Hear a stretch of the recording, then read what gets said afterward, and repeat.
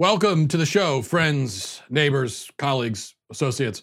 Today we're going to talk about what I call the criminalization of childhood, both the criminalization and the medicalization of childhood, which is happening in our school system. We'll discuss that. Also, I'm excited today to be canceling Elizabeth Warren finally, and I'll explain why. And we'll go over 5 headlines, several of them coronavirus related, fun times as always. And in the news segment, we're also going to talk about a bill that just passed making lynching illegal on the federal level. But wasn't it illegal already everywhere? Yes, it was. But which of course is why this bill, though it sounds like something that nobody could possibly oppose, there are actually very good reasons to oppose it, and I'll explain that as well. All of that coming up. First, a word from Ring. You know, this isn't about being paranoid or anything like that, but it is about protecting yourself. And the reality is, you never know when a break-in could occur. And if you live in high crime areas, then you know that there's that elevated risk. But even if you don't, even if you live out in the middle of nowhere, kind of like I do, still it could always happen, which is why you want to protect yourself. Ring's mission is to make neighborhoods safer, make people safer, make homes safer. You might already know about their smart video doorbells and cameras that protect millions of people everywhere. Well, Ring helps you stay connected to your home anywhere in the world. So if there's a package delivery or a surprise visitor, whether a surprise visitor you want or don't want, you're going to get an alert. You'll be able to see. You can even interact with that person from anywhere in the world. You know, that's what I've found to be so great about Ring is both the convenience of it, but also what we're talking about, just the security of knowing that you have your eyes on everything. As a subscriber, you have a special offer on a Ring welcome kit available right now at ring.com/Walsh. That's ring.com/Walsh. The kit includes a video doorbell and Chime Pro, which is just what you need to get a ring of security started around your house today. Go to ring.com/Walsh. Again, that's ring.com/Walsh. Okay, so criminalization of childhood. Footage was released this week showing a police officer in Orlando walking into an elementary school and arresting a 6-year-old girl. The child, accused of having a tantrum and hitting her teachers, had her hands zip-tied and was put in the back of a squad car as she was crying and trembling with fear and pleading to be given another chance. Put in a squad car, taken to jail. In fact, let me play for you the footage right now. This is the footage of the actual arrest as it happens. I think there's an important point to note here as you're watching this, that it's not like the police came in and the young girl was in the middle of a hysterical freak out and she was hitting people. No, by this point she had calmed down. She was just sitting there. And then they come in and cuff her. So watch this.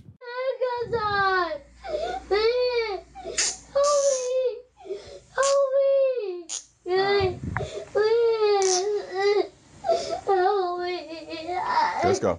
Your grandma will come pick you up, okay? Oh, I was in school. I just got you. Come on, let's go.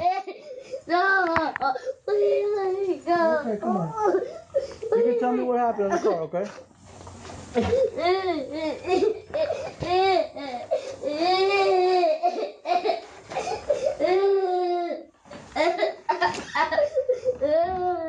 I don't want to go to the police car. You don't want to? No, please. You have to. No, please. Give me a second chance. That, you know the expression makes my blood boil? Well, that, when I watch something like that, I can feel, I think I can literally feel my blood boiling within me. And it just makes me very angry. Maybe part of the reason might be that I have a 6-year-old daughter myself, and the idea that she could be arrested for anything at all is first of all simply ludicrous. Okay, if you know anything about 6-year-olds, if you've ever met one, then you should understand how ridiculous this is.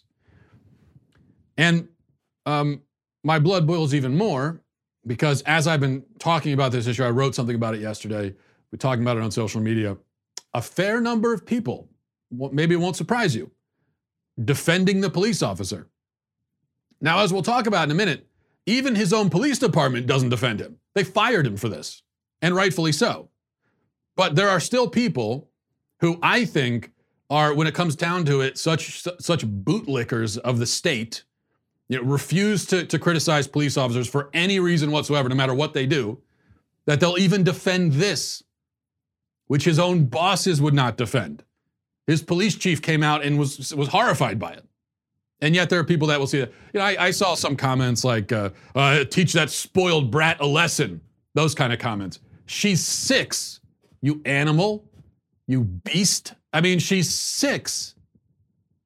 Do you understand what that means? Now, the courageous cop, valiantly defending society from ill-tempered first graders, can be heard later on in the body cam footage bragging about the fact that this 6-year-old that he arrested breaks his record for the youngest child that he's ever arrested. There's no sense of seriousness here at all, just callous indifference for the child, and to him it seems like it's just all a big joke. Watch this. She's 8, isn't she? She's 6. Now she has broken the record. Absolutely no concern from this guy about the trauma that the child suffered, and that is trauma, okay? Yes, the word trauma is way overused. College kids encountering opinions they don't like say they're traumatized. That's not trauma. Doing this to a child, that is actually literally traumatic. Now, keep in mind, he says he arrested a 7-year-old. What was the reason he gave? He said he arrested the 7-year-old because the 7-year-old, I guess, stole something and didn't think it was serious, and that's why he was arrested. So he was teaching him a lesson. Yeah, well, of course he didn't think it was serious. He's 7. 7-year-olds don't think anything is serious because they're 7. Now, this girl was taken to a detention center where her mugshot was taken. I want you to imagine that, a mugshot of a 6-year-old girl. And she was officially brought up on charges of criminal assault for hitting somebody. I want to reiterate again. This is a 6-year-old girl taken to a jail, given a mugshot, brought up on charges of criminal assault. To emphasize for the 5th time, she's 6. Now, we should mention that this officer, Dennis Turner, apparently has a history of being a power-drunk scumbag. He was investigated back in 2015 for tasing a man 5 times, even though the guy wasn't actively resisting, just kept tasing him anyway. Yeah, why not? Might as well keep doing it. And reportedly, the officer that is, was also arrested himself back in 1998 for aggravated assault of a child. So maybe he has some kind of problem with children, I'm not sure. Now, Turner, as I said, has been fired for his actions at the school. But serious questions remain. For instance, how did a callous incompetent like this guy, who's twice been put under investigation by his own department for abuse of force, how did he end up as a resource officer at an elementary school? And more broadly, is it really a good idea to criminalize childhood misbehavior? That's the fundamental question I want to ask. This may be an extreme example of it, but grade schools all across the country have increasingly been treating discipline problems as legal infractions. This is a trend that we are seeing with increasing regularity. Kids who lack emotional maturity, not because there's something wrong with them, but because they're kids, now face the possibility of a criminal record for behavior that, for our parents and grandparents would have simply landed them in detention. But now we say, no, not detention, the detention center. The criminalization of schoolyard bullying is another example. There are many states across the country that have passed actual laws against bullying that affect even elementary schools. So a 3rd grader who's bullying another 3rd grader could be breaking the law now, and we're going to get the courts involved. So what you saw in the footage there is extreme, but not that extreme. Here's the issue, though. Children, especially in the elementary school ages, are not reasonable creatures. They do not possess the psychological capacity to control themselves, their actions, to express their emotions the way that we can. So that's why a 6-year-old might freak out and cry and all of these things. It's because they don't have the wherewithal. They don't have the capacity to express themselves yet. I mean, they have some capacity for it, but not a fully developed capacity. This, again, is not their fault. It's just a natural facet of childhood. We were all unreasonable and emotional children once. All of us were. Many of us still are. Now, does this mean that misbehavior, disrespect, etc., should be tolerated, or that disruptive children should be given free rein to do whatever they want? No, of course not. But to me, it seems like there's a lot of real estate in between letting a kid do whatever they want and arresting them and throwing them in jail. It seems like there's a lot of room in between that we could explore. Seems to me. Now, if an adult hits another adult, that's assault. When a 6-year-old hits somebody, it's not assault any more than it's theft. It's legal theft if a toddler steals a Barbie doll from her daycare center. Does anyone think? I mean, if we're putting 6-year-olds in jail for hitting somebody, then is it that crazy to put a 3 or 4-year-old in jail for stealing a Barbie doll from the daycare center? Bring them up on criminal charges of theft? There's only a 2 or 3 year difference between the 3 or 4-year-old and the 6-year-old. But this is a matter of culpability, and we used to understand that children have very little of that. Very little culpability, that is. In fact, a child's culpability is so negligible that even if that girl, even if she killed somebody, okay, let's take the absolute worst case scenario we could possibly imagine, where this girl, rather than slapping somebody, which, by the way, there was no one went to the hospital, there was no injuries sustained. Okay, if you're seriously injured by getting slapped by a 6-year-old girl, then you're like Mr. Glass in Unbreakable. That would be quite impressive. So there was no injuries, but let's just say, absolute worst case scenario you could ever imagine. 6-year-old girl somehow gets her hands on a gun, shoots somebody on purpose. Even then, I would say it would be crazy to throw her in jail and charge her with the crime. Why is that? Because if a 6-year-old girl is doing something like that, it is 100% guaranteed that her mind has been warped by severe physical and emotional abuse at home. And now she quite literally cannot control herself and doesn't know what she's doing. That's a guarantee. If you have a kid doing that, then you know that for a fact. And in fact, even if she hasn't been abused, 6-year-olds still don't really know what they're doing and aren't actually capable of intentionally killing someone the way that we can, because they don't really understand what death is. They don't understand the permanence of death, so they couldn't possibly appreciate what it actually means to kill somebody the way that you or I can. So a 6-year-old kills someone, even in that case, yeah, you might have to take them to a facility to protect themselves and others, but the goal there would be to treat them, to treat the very severe psychological and emotional problems that they clearly have. The goal is not to put them in a jumpsuit and throw them in the clink. That's not what we do with 6-year-olds. Or at least we didn't used to. But we're not just criminalizing childhood. See, this issue goes beyond, goes even deeper than that. Where childhood is not criminalized, it's medicalized. And that's why over 7 million children in this country have been placed on psychiatric medication for mental disorders. 7 million children. You actually think there are 7 million children in this country that are mentally ill? 7 million kids mentally ill? Well, we know that's not the case because half of those cases of kids that are on psychiatric drugs have quote unquote ADHD. All in all, about 6 million children, over half of them under the age of 11, have been diagnosed with this phantom disorder of ADHD. Now, as I've argued extensively elsewhere, and I won't get into the whole spiel again, but the ADHD diagnosis turns normal childhood behavior into symptoms of mental illness. Now, it may be true that these behaviors, a child who fidgets a lot, can't pay attention, has a lot of energy, can't do busy work and all this. That may be inconvenient. It may be difficult to deal with, but that doesn't mean that it's a symptom of a disorder. Doesn't mean that the child is mentally ill.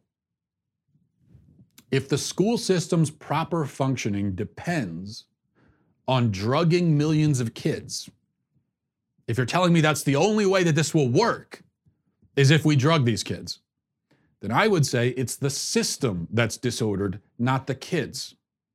The sickness is not in our kids, but in our attitude towards them and our expectations of them.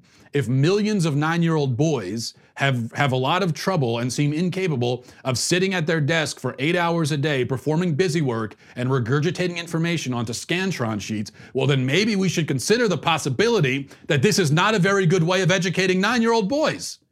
Or we could keep shoving drugs in their face or sending them to jail until they shape up. That's one option. No, our children are not mentally disordered. They aren't criminals. And this generation of children, not very different from any other generation before them. I know we like to say, oh, kids today are so much worse. Back in my day, we didn't act this way. Well, you know what?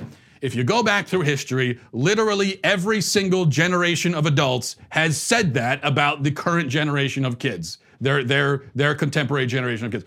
Maybe we should consider the possibility that this whole thing of back in my day, people didn't do this. Maybe we should consider the possibility that this is an illusion. It's not actually like that. That actually back in your day, when you were a kid, you were doing the same stuff. You just don't remember it now. Or you have a romantic view of your own behavior as a kid. No, you were a little brat too. It's just that you could be a little brat without getting drugs shoved in your mouth. Or have the possibility of getting your mugshot taken at the age of 6 down at the juvenile detention center. No, see, you were given space to be a kid. You were allowed to make the mistake of acting your age when you were a child. You were allowed to do that. But our kids today, we don't let them.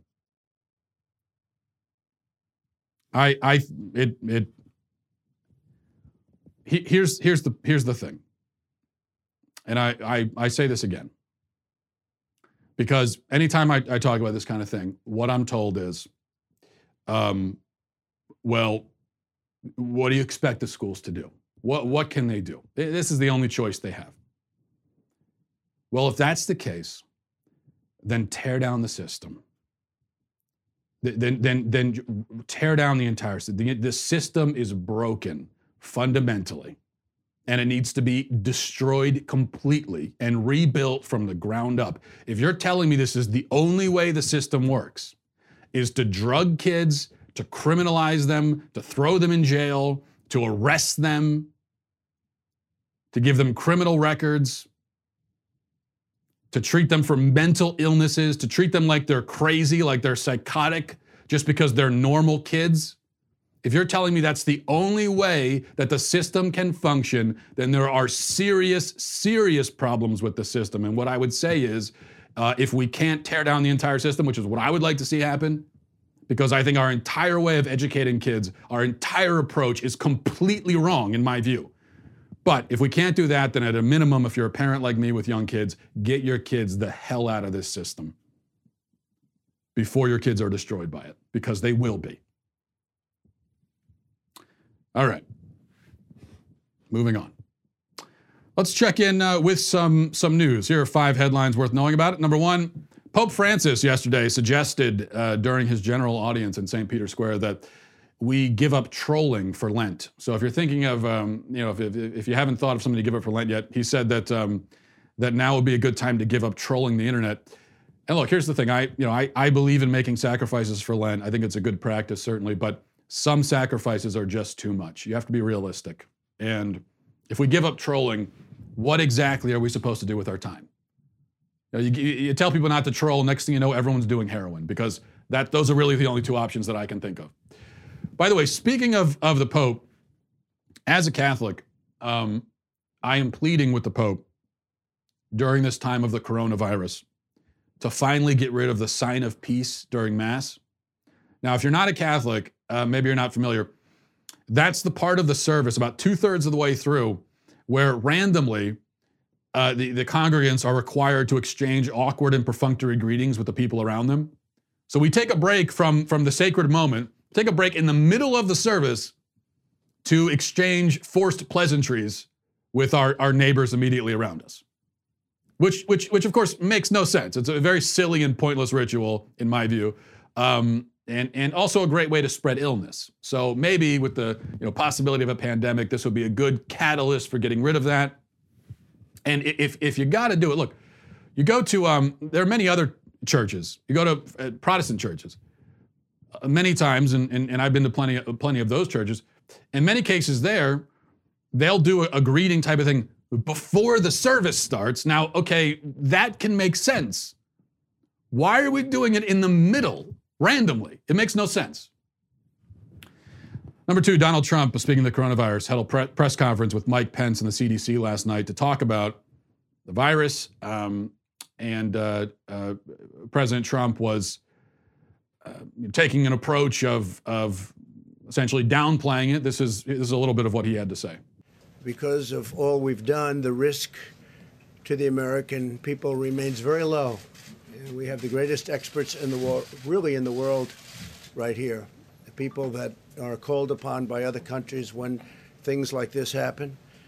We're ready to adapt, and we're ready to do whatever we have to as the disease spreads, if it spreads. As most of you know, the level that we've had in our country is very low, and those people are getting better, or we think that in almost all cases, the better are getting. We have a total of 15.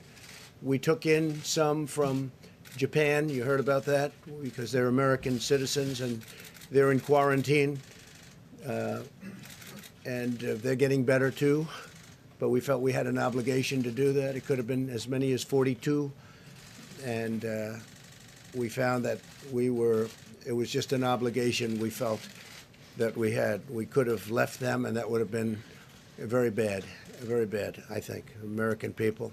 Honestly, I can't quite figure this out, because it seems to me that the coronavirus is a perfect example of why we need strong borders, why we need to control who comes in here. In fact, we'll talk more about this in a minute when we're canceling Elizabeth Warren.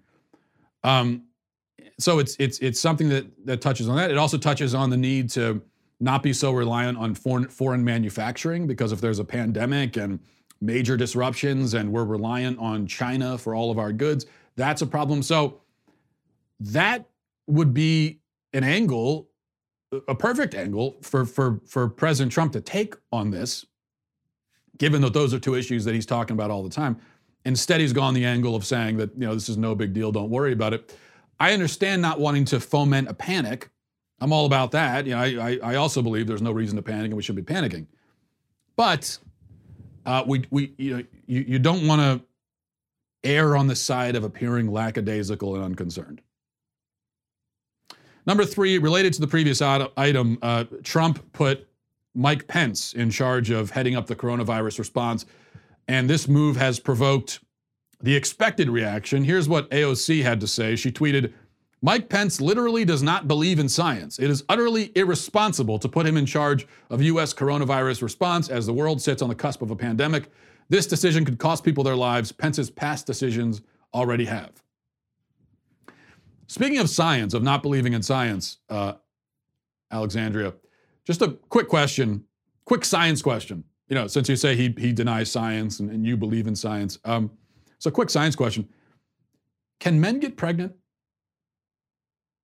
I mean, as someone who believes in science, I'd be interested to hear your answer on that.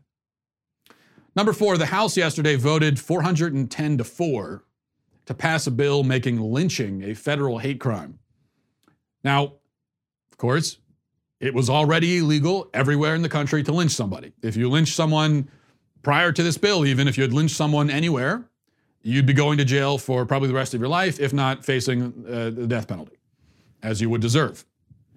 So this bill doesn't make lynching illegal, but it does make it a federal crime, which means that, rather arbitrarily, this one particular method of murder will be a federal matter, whereas other methods are not. So if you, for example, are trying to decide how to kill somebody, and you decide, okay, I'm going to stab them or beat them to death or shoot them. Well, the feds have no interest in that. If you lynch them, okay, now the feds are interested. Does that actually make sense? The person is just as dead either way.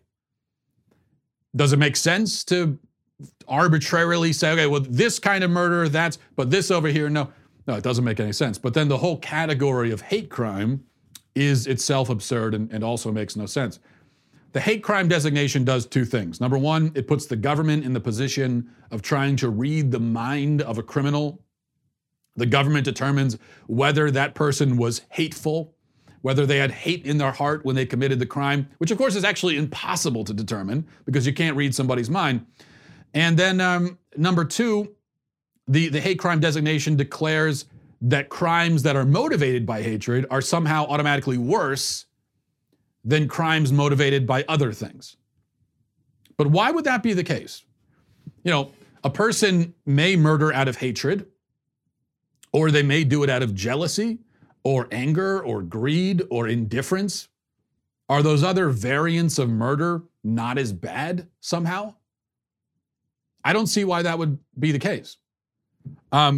Take on one hand a man who kills another man because he wants to steal his wallet, and then consider a man who kills another man because he hates him for his race, the color of his skin.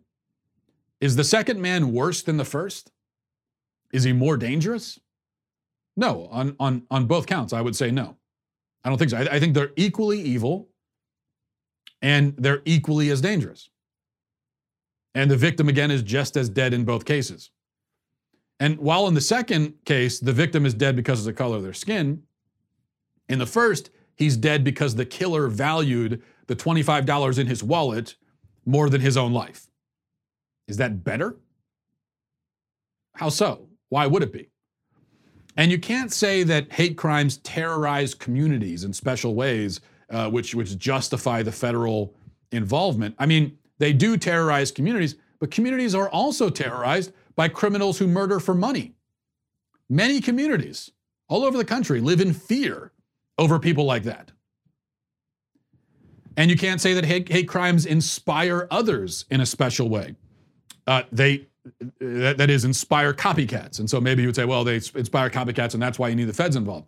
They might inspire copycats, but again, other kinds of murder also do that. Somebody pointed out yesterday when we were talking about this, someone pointed out, compare the Columbine kids, the Columbine killers, to Dylann Roof. Now, the latter was a hate crime. The former was not.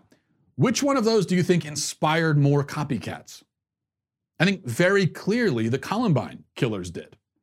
They inspired a whole generation of school shooters. Wasn't a hate crime, though. You know, what they were doing, it was just a crime of indifference and a crime of sort of general disdain for the human race. I don't see why that should be treated with less seriousness than we treat a crime motivated by hatred.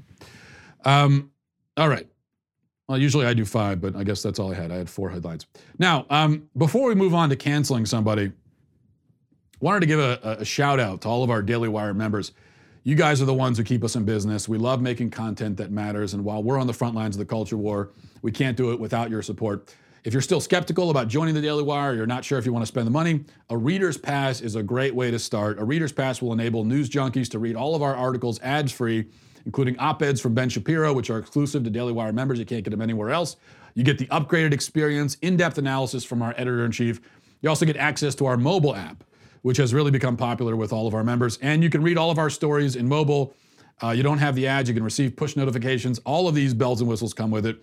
The membership tier is already a bargain at $3 a month, but right now, for a limited time, we're offering that deal for 99 cents. That's mobile, ad-free to all of our Daily Wire news, exclusive op-eds from Ben Shapiro, breaking news updates, everything we've just talked about, all for the low price of 99 cents. So give it a shot. It's worth it. Now, time for your daily cancellation. And today I'm very excited to be canceling Elizabeth Warren. Of course, there's a whole buffet of reasons. There's a cornucopia of cancelable things that she has done and said when it comes to Elizabeth Warren. But Here's the latest. I want to talk to you about this because just tonight, President Trump detailed the administration's response to the spread of the coronavirus, and I want to tell you what it includes. It includes stopping non-U.S. citizens from coming to the U.S. from China, screening people coming into the country from infected areas, quarantining those infected, and developing a vaccine. Do you think that response is sufficient, Senator? No, But let's start, because this really is serious, and we have a lot to talk about here. We know that with any virus that develops, the most vulnerable will be our children, seniors, people with compromised immune systems who are undergoing treatment. So this one is tough. So the way I think about this is first we think about allocation, kind of our overall approach. I'm going to be introducing a plan tomorrow to take every dime that the president is now spending on his racist wall at our southern border and divert it to work on the coronavirus. Okay, a few problems here, a few things. First of all, a wall cannot be racist. Can we get that clear? Walls are physical objects. They are barriers. They are not racist. They can't be because they're walls. The walls in this room that I'm sitting in right now, they have really no feelings, no prejudice. They have no opinion of anyone's race. I've never met a racist wall in my life. I've never met a sexist wall, a homophobic wall. I have met a few walls that frankly were a bit transphobic. So I think transphobia can be a problem in the wall community. But other than that, I don't think it's something we have to worry about. Second thing, more importantly perhaps, we're talking about a pandemic. Okay, we're talking about a disease that potentially could sweep through the world across the globe like a forest fire. Worst case scenario, of course. And your solution is to make our borders more porous? That's your solution? That's the way you address a pandemic? Your way to meet the pandemic head on is to not enforce our borders. Open borders. So your first thought when you hear, oh, pandemic, okay, we got to open up the borders. That's the first thing we have to do. That's like saying your plan for combating obesity is to give out Arby's coupons. It really makes no sense. Now, of course, this is what I was saying before, and this should be Trump's messaging. And he should be damned happy, by the way, that I'm not canceling him right now for not having this messaging. But the message is, this is why we need to be able to control who comes into the country. This is precisely why. So Warren's position here is incoherent, reckless, dangerous, stupid, and she's canceled. She's canceled times 10, times infinity, as my kids would say. All right, let's move on quickly before we wrap things up to some emails. MattWalshShow@gmail.com. MattWalshShow@gmail.com is the email address. This is from Maria, says, Esteemed Mr. Walsh, I would like to thank you profusely for writing your incredible, thought-provoking, genuine book, which is The Church of Cowards right here. Forget Shakespeare. This needs to be required reading for all the West. Also, I must say your book came at the most opportune time. I'm currently a high school student, and not only was your book the reason I didn't pay attention all day today, but much less do my homework, but more importantly, your book is immensely beneficial in the writing of my argument as to whether America can truly claim to be a Christian nation, and it proved as an instrumental source for the sermon I will soon give to my youth group. God is not convenient, fitting your faith into your lifestyle versus making faith a lifestyle. Not only was your book instructive, but also hilarious, although honestly, considering you wrote it, I don't know why I'm surprised. I know that the appreciation of a teenager isn't much, but for what it counts, I think you did an absolutely phenomenal job. This book stated what we all need to hear, the unpopular truth. God bless you and your family. Well, Maria, thank you for that, and of course, your check will soon be in the mail. You did your part. Thank you. From, let's see here. From Ryan says, I'd like to hear your response to this counterpoint. You said a bachelor's degree only tells that the person could pay for college or was willing to take out a loan. Seldom is the situation such that you only know their level of degree, though. Generally, on a resume, you know their major, their GPA, and of course, the school. If you know someone had a marketing degree from Yale and a 4.0, are you really willing to say you still know nothing about them aside from the fact that they have a degree? Well, Ryan, of course, a 4.0 GPA and a marketing degree from one of the top schools in the world would tell would tell you something as an employer, of course. But those are additional bits of information. My point was that the simple fact that a person has a degree, that fact alone, just that, they have a degree, tells me nothing. Tells me absolutely nothing about the person. So if you tell me that Bob Smith has a college degree, and that's all you tell me, I know nothing about Bob Smith. He could be dumb, could be smart, could be lazy, could be hardworking. He could be anything. I don't know anything about him just by the fact that he has a college degree. And this is why a college degree in and of itself shouldn't be a prerequisite for many of these jobs. Because instead, the individual merits and experience of the individual applicants should be what we consider. So imagine that, revolutionary idea. Someone's applying for a job. Why don't you look at them specifically and see what they bring to the table? Now, if you consider Bob Smith's individual merits and experiences, okay, you might discover that he has a college degree, he has a 4.0, all that other stuff. And obviously now you know you have on your hands a very promising candidate for pretty much any entry-level job anywhere. But if you're willing to look at the specifics of Bob, then if you've got Jim over here who has no college degree, why don't you look at his specifics? Because what if Jim has no degree, but he's 23, he's been working at the same retailer since he was 18, started as a part-time cashier, now he's an assistant store manager. He's been climbing up the ladder of success, being promoted. What does that tell you about him? It tells you he's a hard worker, he has management experience, he's reliable, he can work with people, he has at least some skills in sales probably. It tells you many things about him. And Jim, too, would be a very promising candidate for an entry-level position at pretty much any company. But with the way things work now, Jim's resume goes directly in the trash just because he doesn't have that piece of paper. Even though he has all that experience and all of that skill. It goes right in the trash. Even though he would probably be a better candidate for the job than 90% of the college, the college graduates who are coming in the door for interviews. It just doesn't make any sense. Finally, from Josh, says, Matt, on your show you argued that we should lay some of the blame for student debt at the feet of universities who charge a fortune in tuition because they can, and employers who require degrees for no reason other than what you term laziness. A bit of history and economics show why both of these are bad arguments. Historically, these practices by universities and employers are the result of increasing demand for and acquisition of college degrees. They're the result rather than the cause of the problem. Economics explains the phenomenon in both cases. The first principle is simply supply and demand. A corollary of this principle is that price is at bottom a mechanism by which goods are rationed among all possible buyers. So universities charge more because there are more dollars chasing fewer degrees, and there has to be some method of reaching an equilibrium where the number of buyers matches the number of things to be bought.